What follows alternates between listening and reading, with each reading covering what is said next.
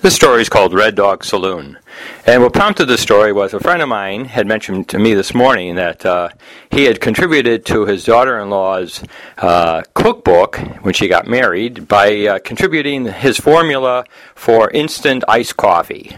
And I told him, I said, well, I guess proportions can be pretty significant, so I guess that's probably an important thing to have in there is the right proportions of how much instant coffee, how much milk, how much water, how much ice. It sounds like it might be important. Anyways, I know it's important when it comes to egg creams, in the sense that not only do you need the right proportions, but for an egg cream, you need to have the right kind of cup. You need to have the little conical paper cup and the little metal stand to make an authentic egg cream. And the egg cream is really what brings me to the story, in the sense that when I was a kid, meaning before I was 13 years old, I guess after I was 13 I wasn't a kid anymore, before I was 13 years old, we lived in Detroit, and in the basement of the house we had a soda fountain. Now, it was actually a whole room that was designed to be a soda fountain, in the sense that there was a long soda bar with two spritzers, one for carbonated water, both in a soft flow and in a hard squirt, and the other one was for, I believe, ice water or cold water.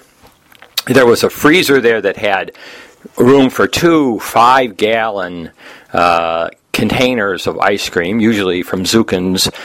We got a pistachio 5-gallon and maybe a strawberry. Anyways, the purpose of telling you about the Red Dog Saloon was that we used to have kids' parties there, when we used to have a birthday party or we used to have any kind of other, family get-together. The place to have it was in the Red Dog Saloon.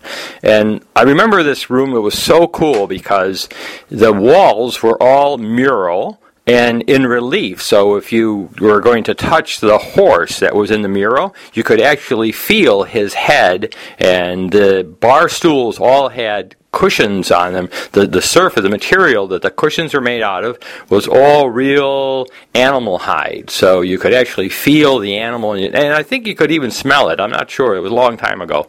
But it was a great place to have parties.